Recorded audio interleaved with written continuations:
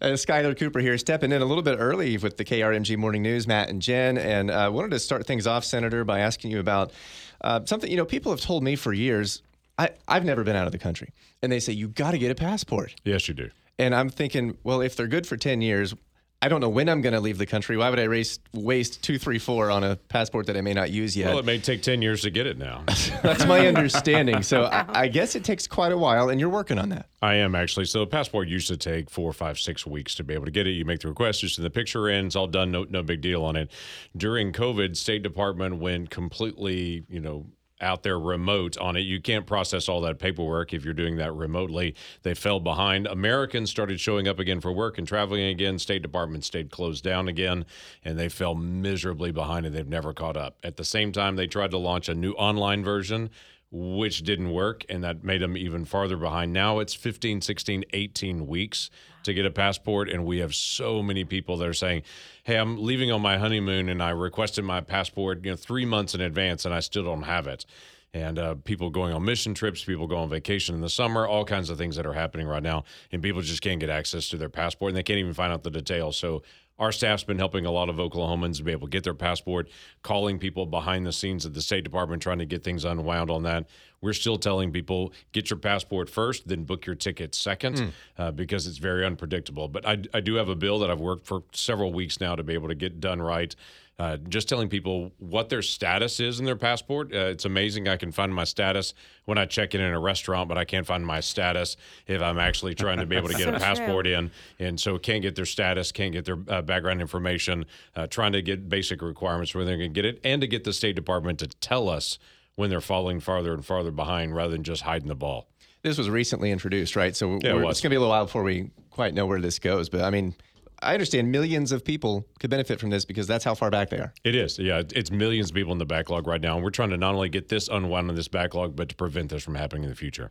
Okay, so Senator, we have the Supreme Court coming to the end of their session now. Yeah. We're making a lot of decisions. We're expecting a decision today on President Biden's plan involving student loans. Absolutely. Yeah. We had some changes made to the law here in the state in the last month about school choice. My question for you, and I will say just in advance, I don't have any kids in school. I don't have any student loans. I have no skin in this game other than as a taxpayer. Right. But as a taxpayer, I see no difference between these two issues. It's just somebody who wants me to supplement their education. Right. What do you think about that? So I do think they're a little bit different. A student loan is a situation where I went in, I signed a piece of paper, said I'm going to take this loan and I'm going to pay this back. Sure. And now they're suddenly saying, well, I don't want to pay it back anymore. I want somebody else to be able to pay it back. What the student choice and really is parent choice in it is on primary, secondary education. It's kindergarten all the way through seniors. That's already covered by the taxpayer in every spot. And a lot of parents are saying, hey, my kids are in a school that's not succeeding, and I'm in this school because I live in this neighborhood. Give me the option to be able to choose the school I want to go to. So 2 steps have happened in Oklahoma. 2 years ago, the legislature changed it and said, if you're in a public school, you can choose any public school you want to. If you live in Owasso, but you want to be able to end up going to school somewhere else, you can. For a lot of people, they live in one place, they work in another place, and they're trying to figure out what's the best spot for their family and for their kids. This gave them the option in public education 2 years ago.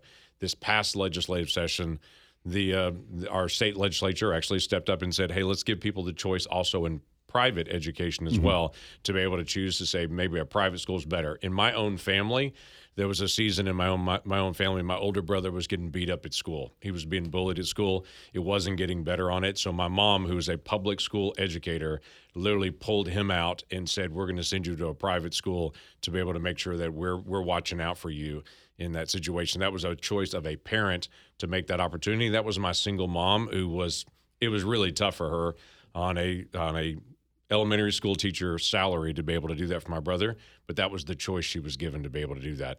And we'll find out. On the issue of the Supreme Court coming up on the student loan piece, they're really asking the constitutional question, can the President of the United States spend $1 trillion without going through Congress? Sure. That's really the constitutional question.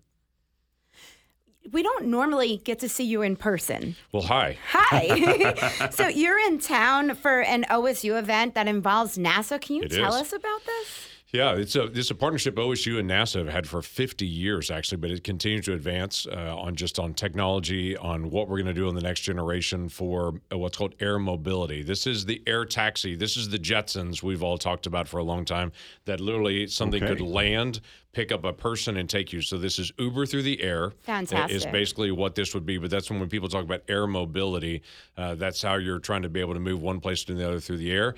It's talked about a lot, but we haven't got a lot of research on it. OSU is raising their hands and partnering with NASA in saying we're going to do the research that it takes to be able to get us to that level as the United States. This is a launch event for that. Excuse the term launch event, I guess, for the NASA No event. pun intended. Yeah, there's nothing actually that's going to go up in the sky today on it, but this is the beginning ribbon-cutting launch event for them to say we're going to work more on the air mobility and partner with NASA and OSU to be able to get it done. Well, because in Back to the Future, we were supposed to be living in the skies already. Come so on. Yeah, we're a little late to the game, huh? It'll make Yeah, regular traffic interesting. Yeah, that would make traffic reporting a whole different issue where the helicopter in the air is saying, yeah, there's a lot of traffic up here right And now. it's all around. We'll have to send Chase up there. That's right. Senator, that makes me think of, we know aerospace is one of the top industries in Oklahoma. It is. But there's a lot of things I don't think Oklahomans realize. Like, Matt, Jen, did you guys know, and Senator, you can explain this probably, that we are the hub of air traffic controllers for the country here? I didn't was not realize aware it of was that. for the country. How does that work, it is Senator? in the country. Mike Maroney Center, actually in Oklahoma City for the FAA, that center trains air traffic control for the entire country. So anywhere you go in the country, when you land, the folks that are in the tower came through Oklahoma for their training. Also, the F-35 does not fly for the military without Oklahoma because we do so much of the manufacturing of the F-35. Obviously, what's happening at American Airlines doesn't fly without Tulsa, Oklahoma as well. And there's a lot of other innovation that's happening, as well as what's happening at Tinker Air Force Base and multiple other locations, Altus Air Force Base. Anywhere you go, anywhere in the country, you've got folks that have actually been trained that are pilots, advance, or that are actually working on a Tinker. The nuclear triad does not operate without what's happening on the military bases in Oklahoma. So there's a lot of aerospace and innovation that are happening right here. It's one of our major industries, but it continues to grow. We're speaking with Senator James Lankford. Senator, we had a huge storm about 2 weeks ago. Oh, yeah, It we caused a did. bunch of issues around the state. And I know that state issues are not particularly your domain, but a lot of people were really unhappy with the response of the state there, with the governor being out of state, with the lieutenant governor leaving the state Right. after the whole situation had started. Do you have any thoughts on that, sir? Yeah, the slow response there. The first response is always going to be the local folks. It's going to be the PSO and the folks that came in from literally all over the country. We had trucks here from New Jersey actually putting lines back up again. So that's the first response that's happening. Emergency management here in Tulsa County and all the counties around us, they jumped in immediately on this. The question was about the federal designation to be able to go through the process on that. We actually pulled a letter together from my office on the federal side on that literally the day after the storm came through to make sure that we were prepped and ready. So when the state made the declaration, we could actually partner up with that and to be able to move that out quickly. This is something Governor Stitt is going to be able to work through to be able to make sure that it's clear.